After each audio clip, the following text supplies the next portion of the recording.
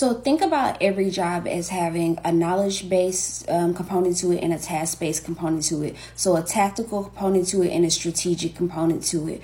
Now, where you want to be is having a job where most of your work is strategic. It requires higher level thinking skills. So for example, I have another video where I talk about the level of cognition, the level of cognitive complexity, the level of thinking that it requires. So when we look at people who are able to evaluate, for example, being able to break down all of the parts and forecast what's going to be needed, being able to break down all of the parts and then go in and say, if I move this part away, X will happen. If I put this in place, this will be the result.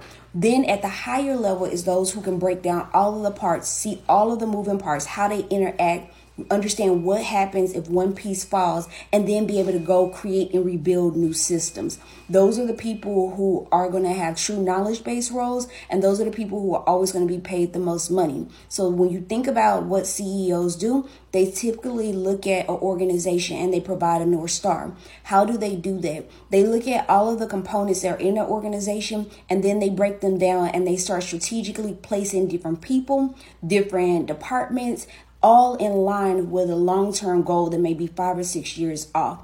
That is strategic work versus tactical work.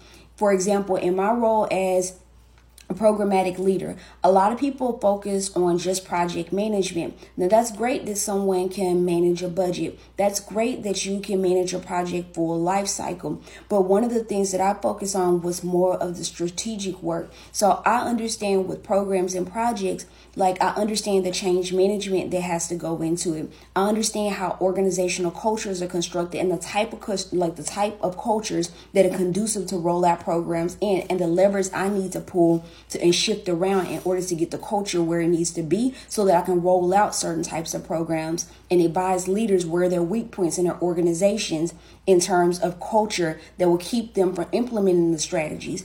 That's kind of the difference. So you can have a role. There are tons of people who are project managers, but they're not at that level where they're doing those things. So it's all you taking the time to understand what's tactical and what's strategic. And that's how you begin to build a career based on knowledge-based skills. Shortcast Club.